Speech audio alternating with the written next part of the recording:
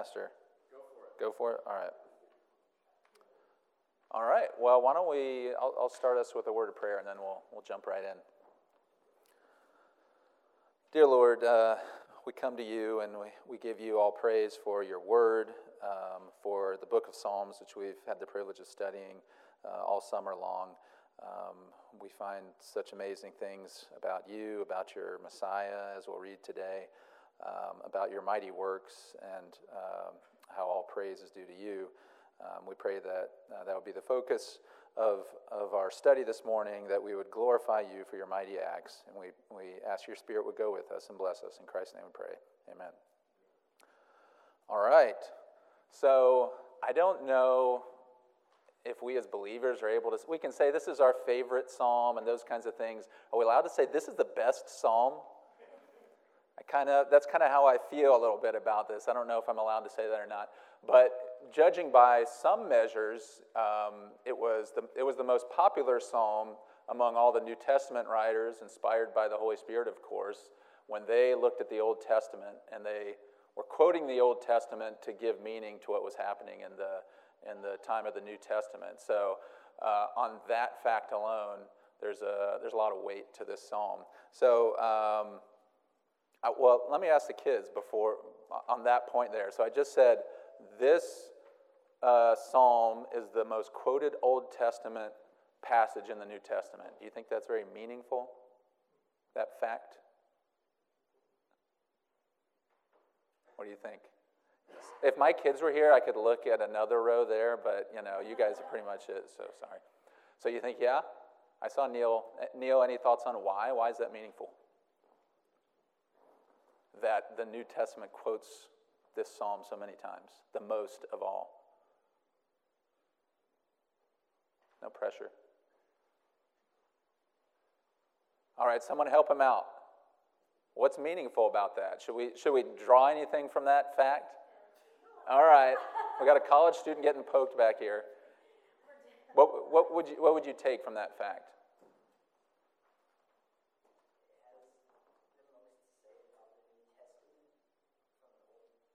Yeah, particularly, and actually that kind of brings up a good point about how I structured this teaching. It's a little bit all mixed in. I didn't end up saying here's kind of what the old, how maybe they would have taken the Old Testament, and now later let's talk about, what the New Testament writer said. It's kind of all mixed in here as we go through, because it just seems the points are right on the nose about everything we know about the Messiah now 2,000 years after Christ, and it's hard to see these and talk about them without pointing that part out. And for everyone that's come in so far, there's some handouts out there if you didn't get them, and there's a few extra ones on the chair halfway down here, so make sure you grab a couple. There's plenty of handouts. Okay, so, and it's actually quoted. It's not just like one verse that's quoted one time in one context. Pieces throughout the whole psalm are quoted to make a variety of points. Before we read it, or maybe just kind of glancing, from your memory or glancing it, do you remember some of the different kinds of points that are made in the New Testament from this psalm? Just call it out. That the Messiah will be a ruler, very much so, yeah. Same thing. You guys are on the same page. That's good. Anything else? Tim? Yeah. We will talk about that. That's hugely important. The priesthood, according to the order of Melchizedek. Yeah, what Christ and the Messiah will be doing in the reign, how he will reign. All right. Yes, sir. This is the psalm that Jesus uses to stump the Jews when they're trying to challenge him. Yeah. He uses this to make the point that David said, "The Lord said to my Lord." Yes. So pointing to his own divinity and giving them something to puzzle over that they thought they knew but didn't yet understand about. Yeah. So isn't that fascinating? Here we have, just in this one relatively short psalm, we have this point Jesus himself makes about who the Messiah is, the kind of the high and lifted up name of the Messiah, about the rule that he will have, about a priesthood. So just a ton packed into this psalm. So you can kind of see maybe why I chose it. The last thing I'd say before we read it is this is a psalm of David. How do we know it's a psalm of David? It says Psalm of David, and if you were a critical scholar and that wasn't enough for you, well, I don't know if this would do it too, but you have, like the pastor just said, Christ himself talking about this being written by David in the Spirit. So for all Christians, if the Old Testament, of course, the Old Testament is enough, and those titles are also included in the original writings of the Psalms as well. A Psalm of David, and then Jesus himself making a key point about the authorship of this psalm. So with that by way of background, why don't we go ahead and read it, and then we'll jump into it. So turn to Psalm 110, and it's also, if you've got the handout, for those that have come in, there's handouts there on the table outside and handouts halfway up on my right side here. And they have on the back of it a printout of the whole psalm as well. So Psalm 110, a psalm of David. The Lord says to my Lord, sit at my right hand until I make your enemies your footstool. The Lord sends forth from Zion your mighty scepter. Rule in the midst of your enemies. Your people will offer themselves freely on the day of your power in holy garments. From the womb of the morning, the dew of your youth will be yours. The Lord has sworn and will not change his mind. You are a priest forever after the order of Melchizedek. The Lord is at your right hand. He will shatter kings on the day of his wrath. He will execute judgment among the nations, filling them with corpses. He will shatter chiefs over the wide earth. He will drink from the brook by the way. Therefore, he will lift up his head. All right. So, going to break up the basic sections we'll cover today in 1 through 3, where there's this promise of a ruler. And then we'll handle verse 4 just on its own, talking about the priesthood according to Melchizedek, because that's such a unique section. And then lastly, in 5 through 7, talking about the nature of this reign. That might be a little bit cheating because you get some of the nature of the reign in the first verses too, but that's the basic structure. So let's just start with verses 1 to 3 here. It says, as the pastor already said, the Lord says to my Lord. Okay, so first, key thing that makes sense of what Jesus was saying there, are these words of Lord the same? In our English here, we read, the Lord says to my Lord. Is that what the psalmist wrote? Got a no? Do you want to expand on your no? There you go. All right, someone's using their handout. That's good. And I know you knew that on your own as well. So, yeah, and even in the Greek Septuagint, the Greek translation of the Old Testament, there had already been a changing of that, the word for Yahweh that we say. No one totally knows how to pronounce that word. You can see it there in Hebrew with the 4 H's in English. The word right to the left of that is the Hebrew. It wouldn't have had those dots and that little T-looking thing in the oldest Hebrew manuscripts. Those are added to help with the reading. But so that is the name of the Lord. And the Jews, we don't know when, sometime way back had, I think probably a misinterpretation of some passages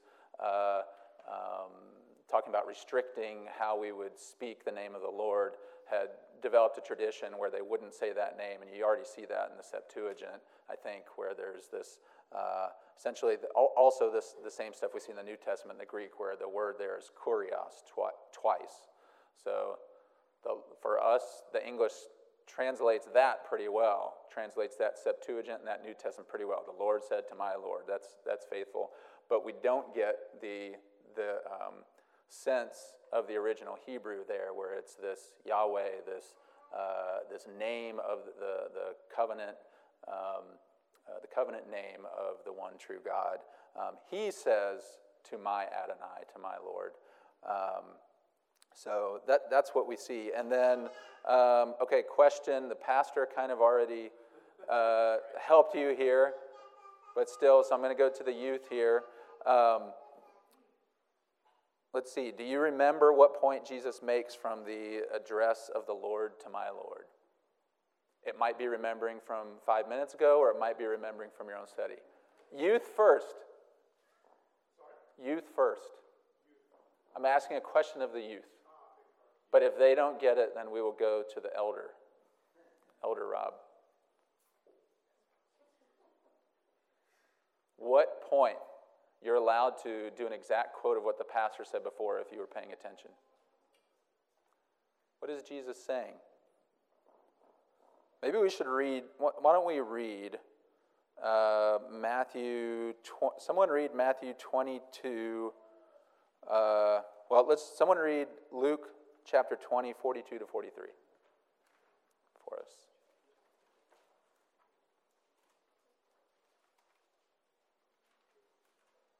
This is recorded in all three of the synoptic gospels.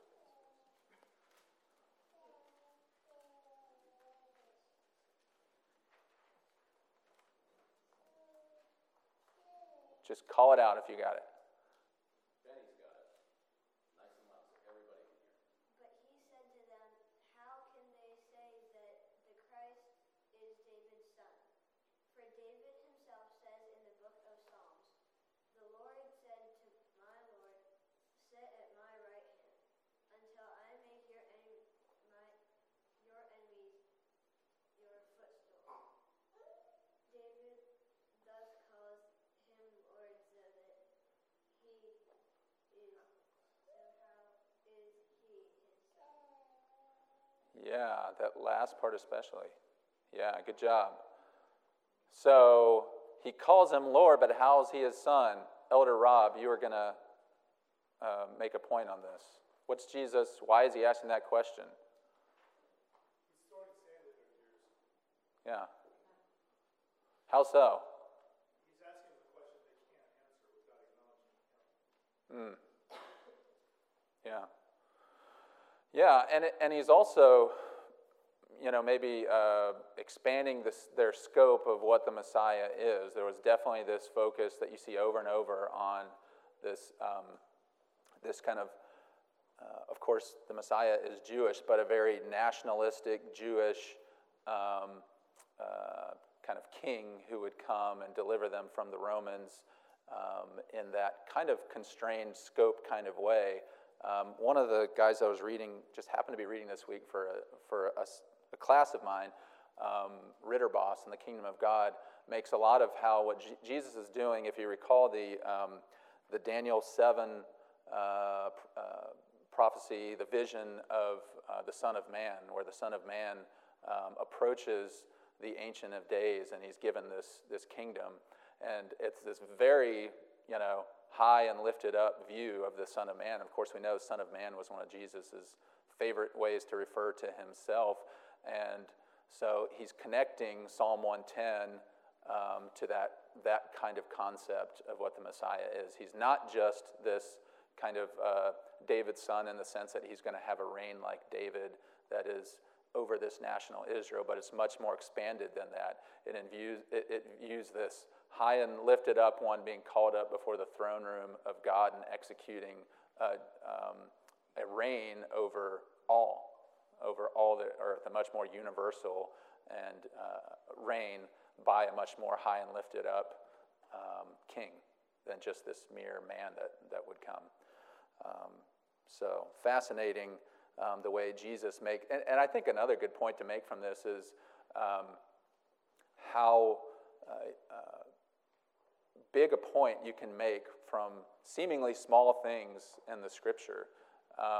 Now, you can take that the wrong way, right, and blow something totally out of proportion. But we also see this multiple times in the New Testament in particular, where there's a citation or a quote or a reference to an Old Testament passage, and a really fundamental theological point is made from a rather small turning. And so we see the way that God's Word is so powerful and I think that encourages us to really to get everything we can and to really study the Word in that way, to where we're hanging on even sometimes tenses of words and here a very small portion.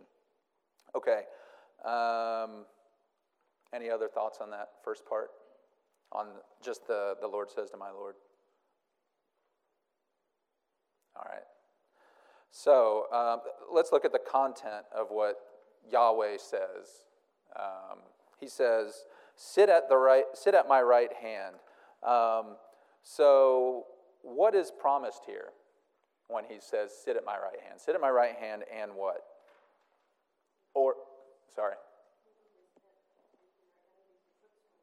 Yeah, making enemies a footstool.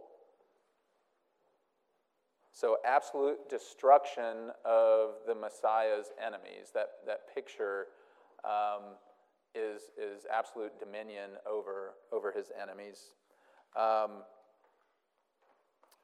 What is assumed with this Messiah sitting at the right hand? What is assumed about the Messiah? How did he get there?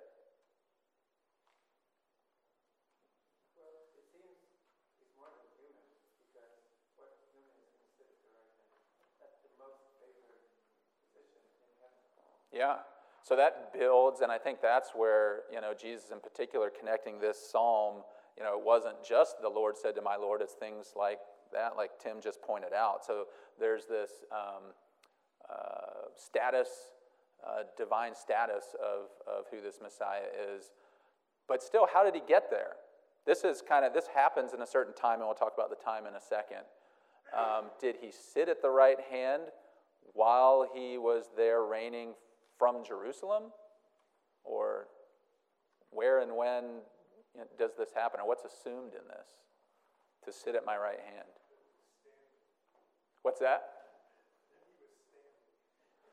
Yeah, so and sorry, I'm probably trying to get you guys too specific to a thing. Something simple that, is perhaps more profound as we pass over is you can start to get things like the ascension, and those things, which certainly the apostles built on that in the ascension. But it's fascinating to think back. If you didn't have the ascension that you saw in New Testament, what are the things? These are questions you might ask. Well, how is the Messiah going to be sitting at the right hand of God? And it even gets to that, where we see in other Psalms, you won't allow your Holy One to see corruption. Could these kind of things be put together of this more eternal aspect of this Messiah who is to come? What do you make from this sit at my right hand about a relationship between the Father and this Messiah? Ronnie? I'm not sure, but maybe our expression, right-hand man, might come from. Yeah. So he's given, God is giving Christ the power to judge. Yeah, and we'll talk about that for sure here in a second. For a right-hand man, are they generally, in discord or in unity? Very much unity, right? So we see here this absolute connection between what the Father is doing and what the Messiah is doing. Jay? Potentially an image of being in the family. Yeah. Right? So it's passed down as a prince idea. Yeah.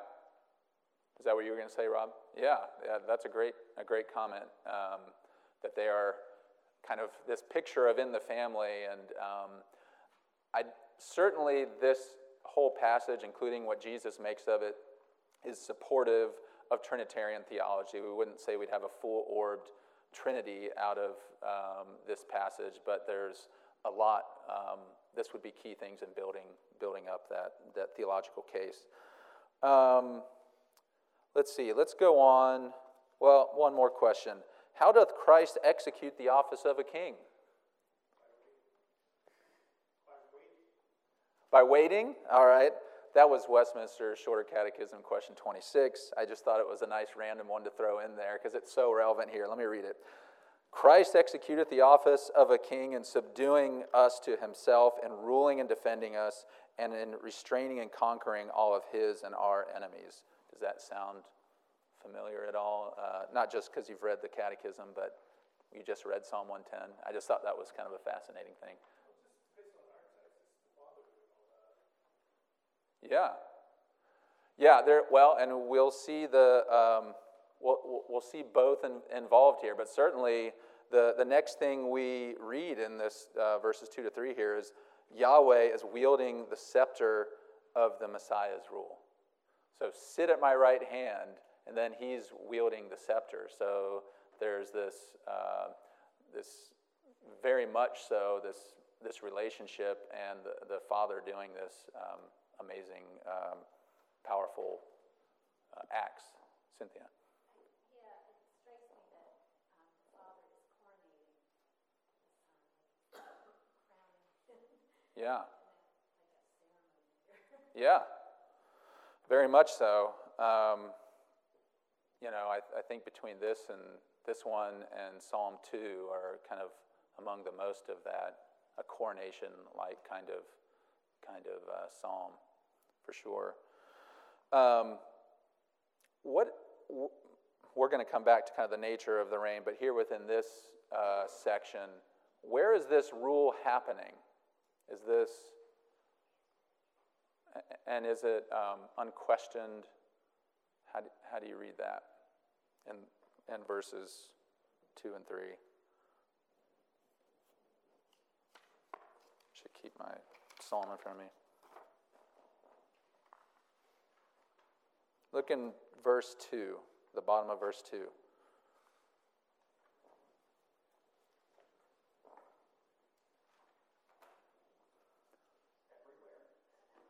Yeah, and my question of where probably doesn't help there. That's certainly true, and that's a good point to be made.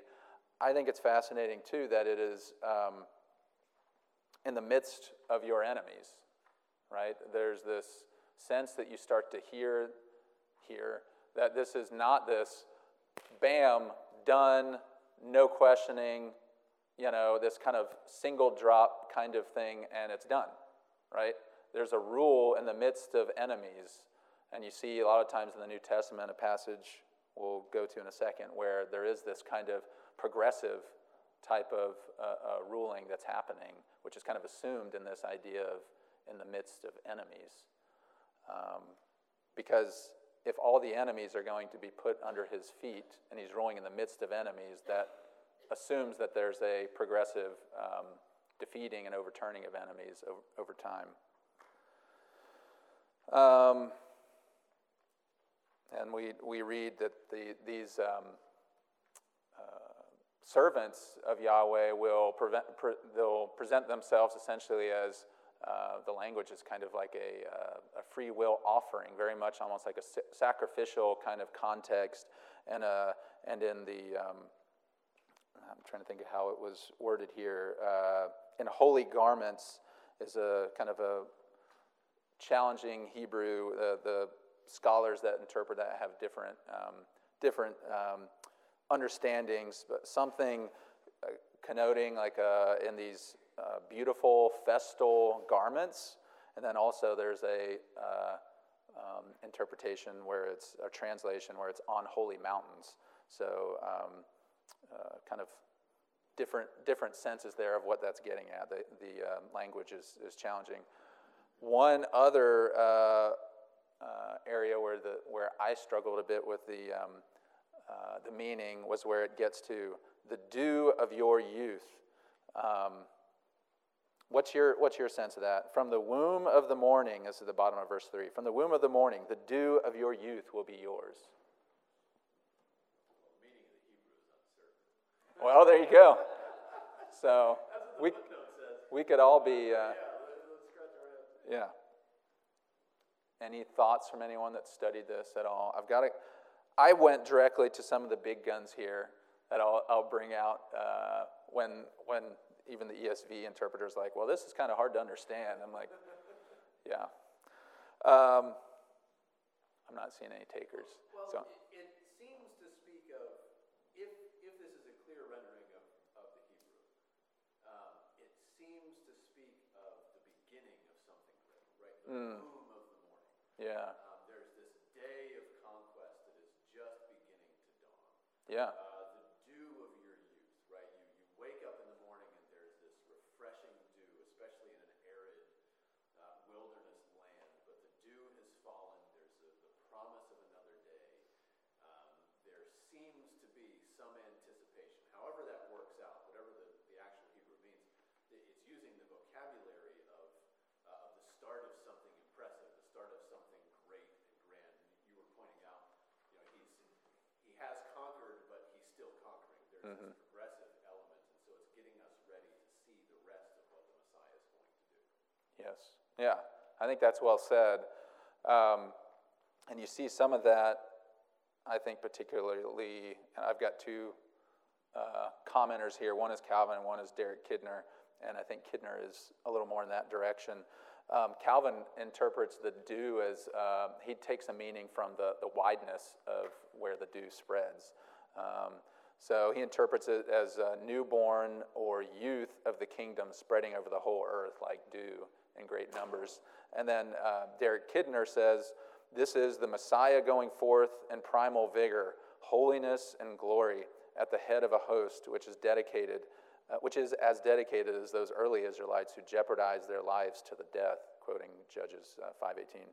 The Christian can identify such an army with the overcomers portrayed in Revelation 12:11, little as he may recognize himself and his fellows in either picture. I like that, particularly that how we ought to identify ourselves and can identify ourselves in that throng that sometimes it's hard when we look at ourselves and we're too inward focused to see ourselves in that number. Anything else? Yes, sir. Grant, I think the temporal aspect is here as you read the before and after verses. This idea of ruling in the midst of your enemies and the unrelenting, perseverance of God in this state of, wait a minute, my enemies are here. How come it's not Right. done? You'll do that for you'll priest forever. So I think there's the other thing that's important here is this time element. Yes. Dew from the very morning, often used as a morning youth kind of thing, persistent. Yeah. That's a good point just to talk about the time indicators that are here, and there's kind of a aesthetic beauty in the way they are. And also a kind of a vagueness that is in Hebrew poetry, oftentimes associated with it. Yes, sir. One final take. When I read this, the womb of the morning part kind of reminds me of the creation of the world. Hmm. I guess since God is out of time, I think the references to time also have to have kind of human force contact as well. So to me, the beginning of time might be the beginning of the earth, like the creation of the earth. So when God created the earth, it was perfect and good, and then it fell. But to go back to, I think, Pastor Matt had said, the dew was kind of the promise of something coming in the next morning. And so this is finally that time when the world is returned to that perfect state and the original design is realized. Yeah, I mean, certainly we know some of the images of creation bound up with Messiah's reign are particularly a new creation, which wouldn't make sense without the first creation, but this sense of restoration and newness, I think in particular, that kind of creation, that God's doing, which is associated with the Messiah for sure. So, yeah, that's great. All right. Let's move on. Actually, kind of building on Scott's comment there about time. What might we be able to understand about the timing of the Messiah's rule from this text? So, if you just kind of restricted yourself, you are David or his contemporaries or someone else down before Christ came. What would be the timing that you could maybe get from this, or what would be some time indicators? Even if you look to the future, not that you knew, hey, the Messiah is going to come and, 500 years from now? Not that kind of question, but are there event indicators associated with the Messiah that you can pick out from this? Kind of hinted at some of those before. Like where is the Messiah? Again, I'm using that, I don't take that so much like geographically in my question of where on the earth or something like that, but where is the Messiah in this, and what might that tell you about a time period in his life? Okay, so sometime after Melchizedek, that's certain.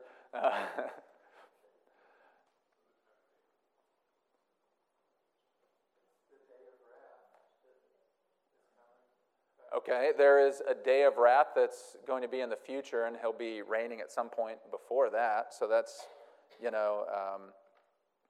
at a minimum, when all the enemies are be destroyed, would be there at that day of wrath. Ronnie? So verse 3 says, your people will offer themselves freely on the day of your power. So maybe they were looking forward to a time when the nation would be united and their hearts would be turned toward the Lord. So if they're looking for a setting for the coming of the Messiah, maybe that's one of them. Yeah, that's a really good point. Right, and that maybe this is where it gets challenging, right, and why it's so, we know that angels long to look into a lot of these things that have been revealed to us in the gospel time. So to what extent can you, fill up hey, guys in the Old Testament, you need to, know all of these details. That's probably a little bit unfair to them that don't live on the other side of what's been revealed to us after the coming of the Messiah, obviously. But maybe we've kind of talked about these a little bit already. Yes, sir?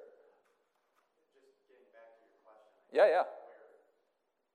Where Hebrews chapter 1, after making purification for sins, he sat down at the right hand of the Majesty on high, having become as much superior to angels as the name he has inherited is more excellent than theirs. Very good. Yeah. Where he is. Well, and so that's answering also, I was going to ask as the next question, what, in light of the New Testament, what do we make of the timing of these things? But that's still, if we kind of scrape off what we know from that Hebrews passage, only in him having already come and ascended and all that, it seems like we could start to know that there would be something like an ascension, right? That he's sitting at the right hand. Well, how does that happen? I'm not saying that, that's still mysterious to us in a lot of ways, but certainly in the Old Testament times there'd be mysterious, or mystery, but there's something there that starts to look like an ascension, with this idea of sitting at the right hand of God. Tim? Yeah. Either he has to be pre-existent at the right hand of God, and then is born as the Messiah, or it has to be after it dies. Yeah. And I think that's a good point to just tease out a little bit real quick. What is being taught here with regard to this right hand of God, this place of rule? We know the Son of God is eternal. We know he's always been sovereign as God. Is that what's being talked about here, or is it something different? It's something different according to Hebrews, because he had to provide purification for sins before he could assume that place of glory. Yeah. And of course the resurrection is part of that. Yeah, think to back after the resurrection in Matthew 28 when Jesus was sending out the disciples into what we know of the Great Commission. What was the whole prerequisite, the prelude to the Great Commission? All authority in heaven and on earth has been given to me. This is the resurrected Christ now saying this. So that's kind of a tie to Psalm 110. It's a tie to things like Psalm 2 and other passages from the Old Testament. So there's a certain, in passage like Psalm 110 as much as any, there's this description of this Son of Man that would rule in this amazing way that kind of, like we see in the God-man, that has this divine presence, but also now takes on this new role in this risen, reigning Messiah. And that's what's promised here. There's some more things we could bring in there, but let me bring it, just for sake of time, to the next part of this, which Landon started. So we kind of thought about it. If we didn't know the New Testament, how might we think of some of the timing indicators? Now that we know the New Testament, and it's, as we said before, the most quoted passage in the New Testament, what do we get about timing and things like that, from the New Testament writers on this one? And any thoughts in that regard? I'm trying to remember what my notes told you guys. All right, so I've got some references there without the cheat. I have the cheat sheet here that reminds me of what those actual references that are there in the questions say. If you look those up, or if you recall anything, well, what would be your first basic answer to the question? I was just back home this week in Florida, and was seeing really briefly on the TV a prophecy conference, and the preacher was talking about the book of Revelation, and he was praying, and then he prayed after he read the passage, and prayed for this time when the Lord would reign again, this future time that he is not reigning now. Is that the sense you get of this? So he obviously was saying this is a future thing. Is that the New Testament? Is that a faithful New Testament understanding of this?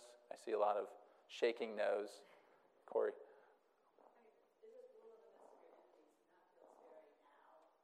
Yeah.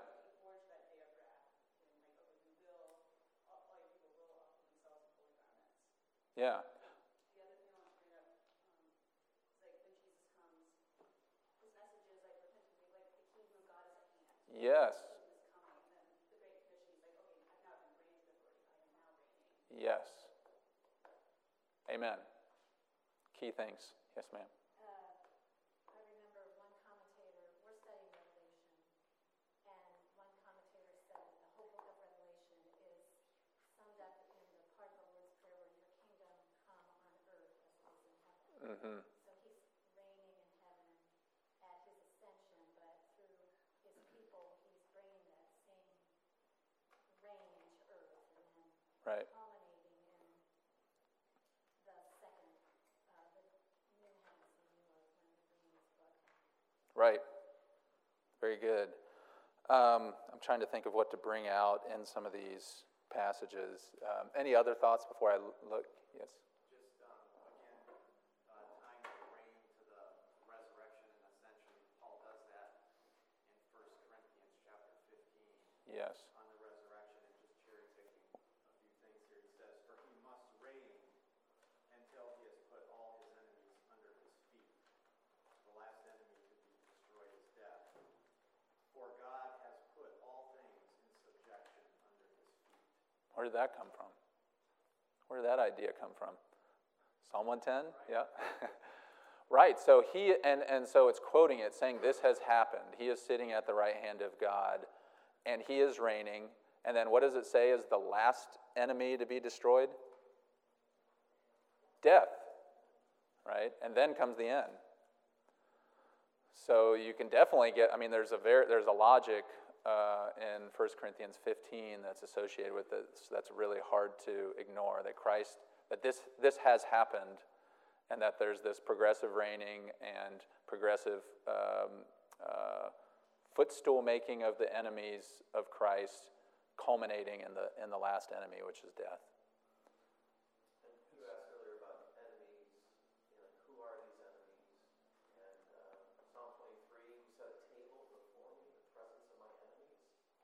There's this theme, and then, I'm not sure what's the verse, but essentially that he died while, right, we were at enmity with, like he died for us while we were enemies of him. So it's just this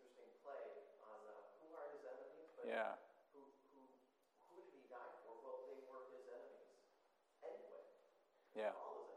And he made them sons and daughters. Yeah. Yeah. And even in that, this who are his enemies, perhaps, there's a lot that could have been, garnered from that in the Old Testament times as well. Is death an enemy? Well, clearly from 1 Corinthians 15, we see that. It's the most fundamental of our enemies. And that's the underlying context, I think, of the entire Scriptures, is this enemy of death, which God is working to overturn. And so I think an astute reader led by the Spirit, that's certainly one of the conclusions to be made at any time reading this psalm. Well, what are his enemies? And that's a powerful idea. And we don't often think of, we think of like, who's bothering me today, and who am I annoyed at, which is, there's some truth in those things for sure. But really the most fundamental enemies that we have are unseen enemies, both I think in the spiritual realms, and that's certainly, in the background here of these kind of high treasonous spiritual world kind of enemies that in the Bible have far more to do with the happenings on earth than we as modern day people like to give credit for. So certainly there in the background, and then death itself. This idea that's kind of almost a personification of death there. But regardless of that question, this most formidable of all enemies that he's promised to destroy. In that sense, we should walk away from this psalm and just be overly joyed that in the interpretation of the New Testament is included in the enemies that Christ is conquering on behalf of his people. Yes, sir. And death was brought into the world through sin. Right? Yeah. There was not death in Yeah. the original creation, and then entered sin. Yeah. Who's our enemy? Sin. Yeah. Yeah, very much so. And we know that in the in the next life, there is no more. That wherein righteousness dwells is the description of the next world. Let me see if there's something else to bring out here. I kind of want to just rattle these off real quick. Some of these, just kind of a quick paraphrase on some of these passages that are cited in your notes there. So I say the New Testament answer to this, when is Christ reigning, is now and not yet. And we can talk about that too. But Acts 2, 34 to 36 says, "Let all Israel therefore know that God has made him Lord and Christ." Hebrews 1:3, "After making purification for sins, he sat down at the right hand of the Majesty on high." Ephesians 1:20 to 22, "When he had raised him from the dead and seated," past tense, "him at his right hand, and put," past tense, "all things under his feet."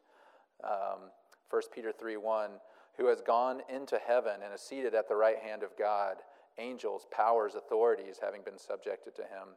And then, as we talked about 1 Corinthians 15:24, I won't go into that. Let's see. The last passage there, that 1 Corinthians 15:24, I think particularly talks about this "not yet."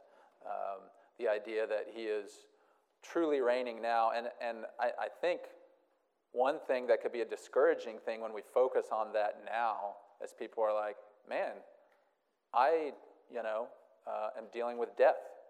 I am dealing with sin. I am dealing with this struggle. That's not, the message is not that is done and you don't experience those things today. The message is, it is as good as done. It's that down payment, essentially, that what was promised there, which has a progressiveness built into it, reign in the midst of your enemies. It's built in, so we should expect this, but it's also a promised end to it. And so I think that's a really important point to bring out there. It's not as though there's this uncertainty of the end. The end of all the enemies being under Christ's feet is certain, and it's happening. and most especially in the death and resurrection of Christ, that was guaranteed. Let me move on to the section 2, just so we don't miss that, because I especially like to cover section 2 here, which is the promise of the priests in verse 4. We see this, the Lord has sworn, and in your notes, if I remember where I had your notes, there's a little cheat sheet of the answers there, so I might go through those, except in my tangled mess of my notes here, I can't find. Does anyone have a handout I could borrow? I've got one somewhere here in all my mix, but I want to go through those as you see it. Thanks. And there's still plenty of extra ones there. So, I guess first off, who is Melchizedek, and where do we learn about him? You would think from this passage and the criticality here that Melchizedek is all over in the Bible. Is that the case? Where do we see Melchizedek? Yep. Yeah. Genesis, and the single chapter in Genesis, Psalm 110, those are the only places in the Old Testament, and then Hebrews makes much of Melchizedek. So that's kind of fascinating on its own. So who is Melchizedek? What do we know about him? He's a priest. What else?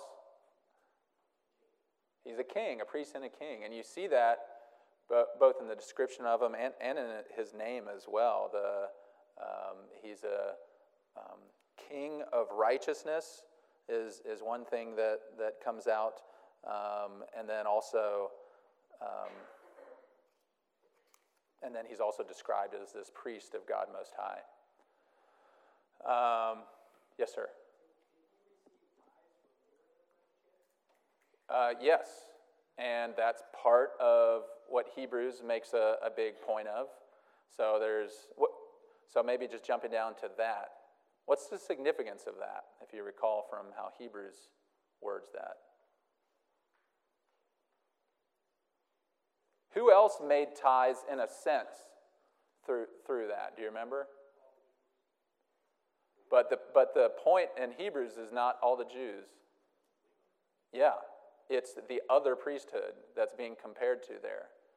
So there's a lesson in the greatness that the author of Hebrews is making in the surpassing greatness of this order of priesthood that even the Levitical priesthood had to, in the loins of Abraham, figuratively pay tithes to Melchizedek, which is a fascinating passage.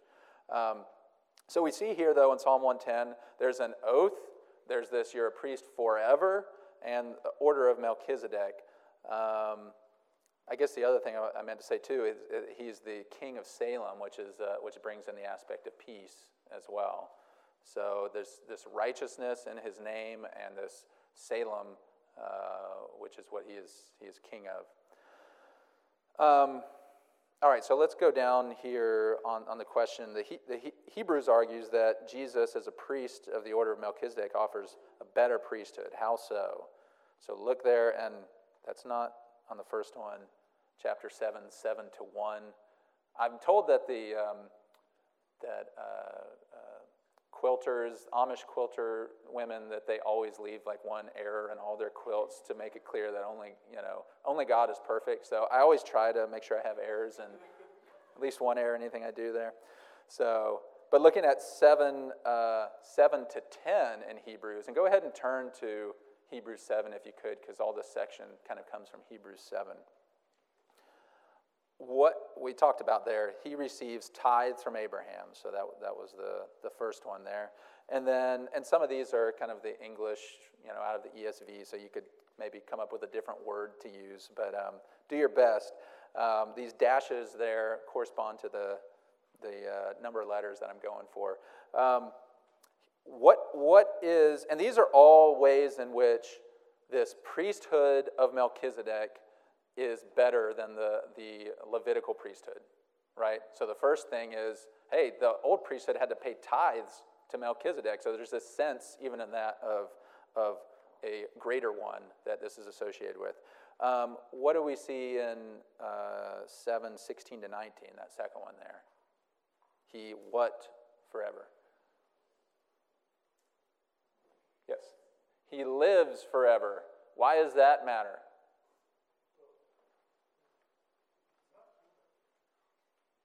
Yeah. And we're going to get to that in the last one. So don't jump on that too much. But that's part of but the fact that whether human or not, I guess, I don't know that you can distinguish those two, but the fact that he lives forever, how does that give him a better priesthood?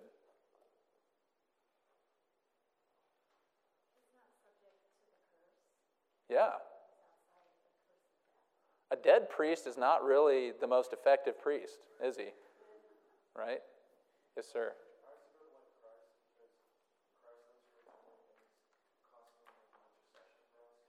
Yes. Yeah, he always lives to intercede. That's definitely kind of the sense of this here. He's living forever and doing that intercession. Which also, I think, has in it the efficacy of his sacrifice as well. That is demonstrated of how the Father kind of accepts this sacrifice for sure. Looking at the third one, his priesthood is what? Looking in verses 20 and 22.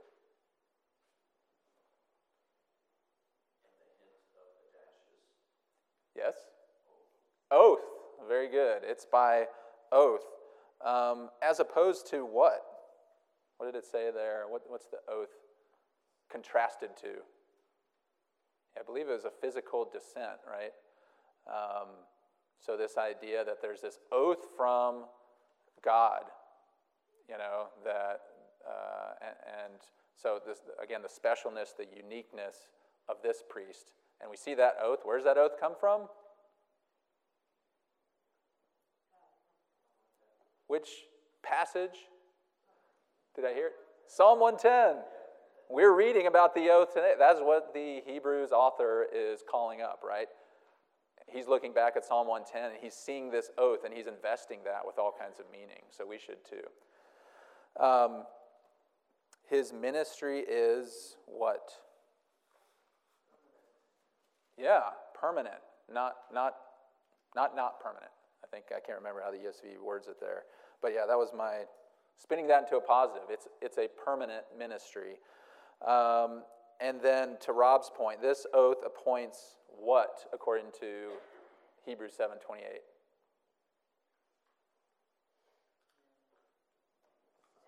A son. Rob, did you want to expand on that? No. But again, think back to that,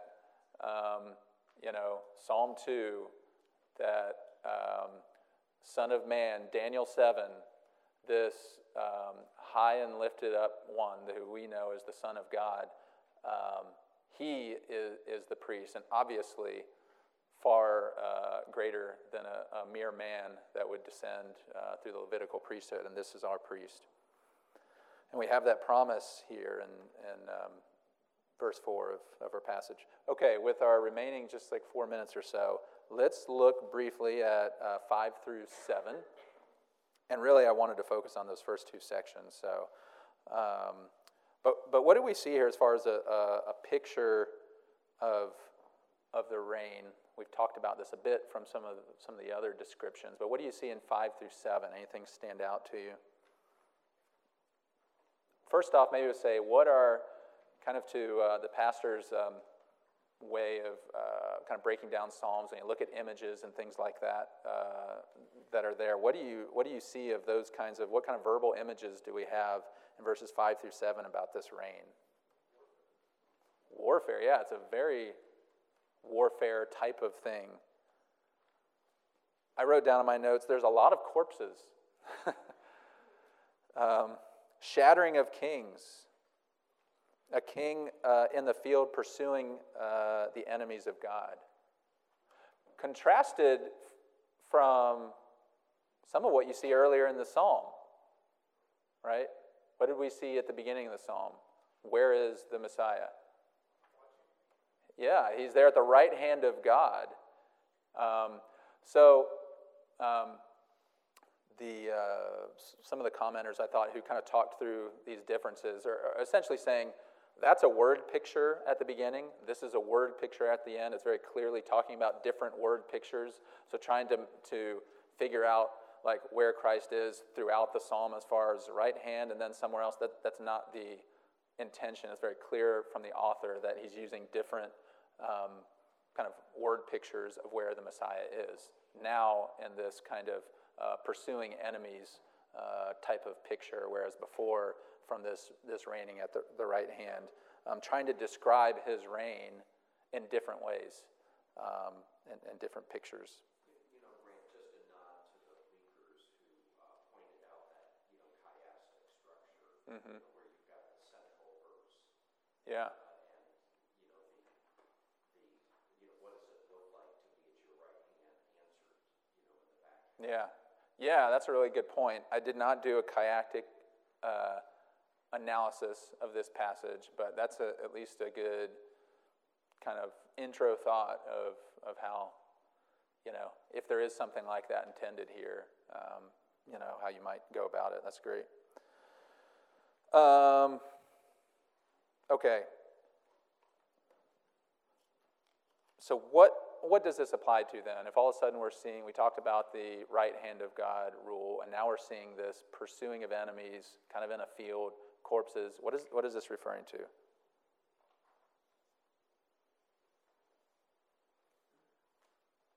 Refers to his victory in the end, and it's very clearly stated in Revelation also. Yeah. He'll have victory over his enemies, and there are those that are for God and those that are not. Period. Just one or the other. Yeah.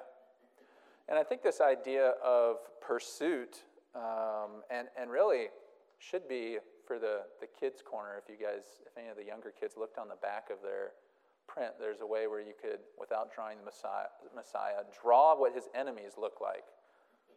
I don't know if any of the kids did that already. If you haven't done it, do you have any thoughts? What do you think this Messiah's enemies would look like? How would you describe them? Any thoughts from any of the kids?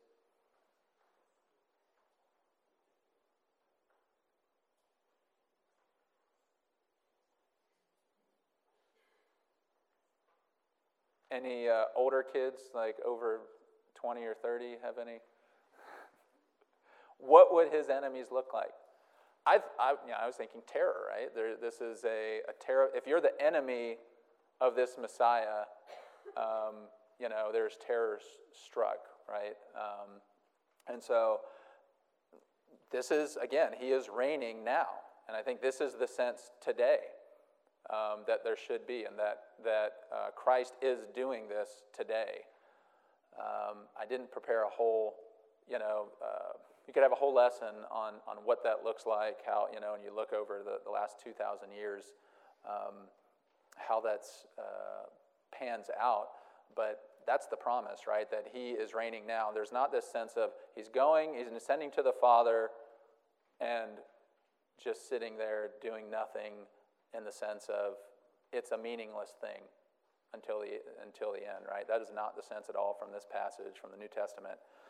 But it's also, I guess before I say, but what it's also is, one thing that just came to my mind as I was like doing this prep is we had gone to this city in Croatia called Split, where Diocletian, the whole old town of Split is poured into the Emperor Diocletian's retirement palace. It's this ancient retirement palace, and and we know that Diocletian was who tortured and pursued and persecuted Christians. But in his tomb, Diocletian's tomb, is a cathedral today. We have no clue where Diocletian's body is. There's all kinds of Christian saints buried in Diocletian's tomb. And I just thought that was a fascinating picture of these enemies of Christ that are subsequently being put under his feet. And I think because we live in this time of the progressive, ruling in the midst of the enemies, we perhaps don't take stock of the actual rule that's in the past because there's such a rule that's yet to be done. And I think particularly this day, and this is what we'll end with here, points to the final judgment, this kind of description here. And you see that, I liked Calvin's commenting, it's a little bit longer quote, but I'm going to read that and then we'll end with this, he will drink by the brook, from the brook by the way, which is like, how does it end with that? What is that?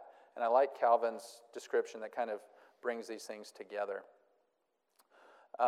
He said, the similitude seems, again, for this, he will drink from the brook by the way, the similitude seems rather to be drawn from the conduct of brave and powerful generals who, when in hot pursuit of the enemy, do not suffer themselves to be diverted from their purpose by attending to luxuries, but without kneeling down are content to quench their thirst by drinking of the stream which they are passing.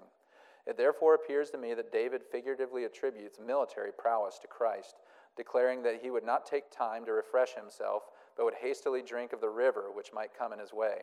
This is designed to strike his enemies with terror, intimating to them the rapid approach of the impending destruction. Should anyone be disposed to ask, where then is that spirit of meekness and gentleness with which the Scriptures elsewhere inform us he shall be endued? I answer that, as a shepherd is gentle towards his flock, but fierce and formidable towards wolves and thieves, in like manner Christ is kind and gentle towards those who commit themselves to his care, while they who willfully and obstinately reject his yoke shall feel with what awful and terrible power he is armed. In Psalm 2:9 we saw that he had in his hand an iron scepter by which he will beat down all the obduracy of his enemies. And accordingly, he is here said to assume the aspect of cruelty with the view of taking vengeance upon them. Wherefore it becomes us carefully to refrain from provoking his wrath against us by a stiff-necked and rebellious spirit, when he is tenderly and sweetly inviting us to come to him. So I thought that was a good way to end an explanation of the psalm there from Calvin. And we're out of time, so I won't ask if there's any final comments. So let's pray. Lord, we thank you for not only the picture that we see here of this amazing rule of Christ and the continued progressive rule and the final judgment of Christ, but also the promises, the promise of a priesthood, which we so desperately need, the promise of destroying your enemies, which are our enemies as well, particularly culminating in the destruction of death itself. And we pray that your reign would grow. We pray that you would hasten the day when all your enemies are brought under your feet. And we ask that knowledge of you as the currently reigning one would grow throughout all the earth, and that your name would be great. And we pray for your continued blessings, even in doing this as we have our worship service now, that your kingdom would grow and that you would be glorified. And we pray in Christ's name, amen.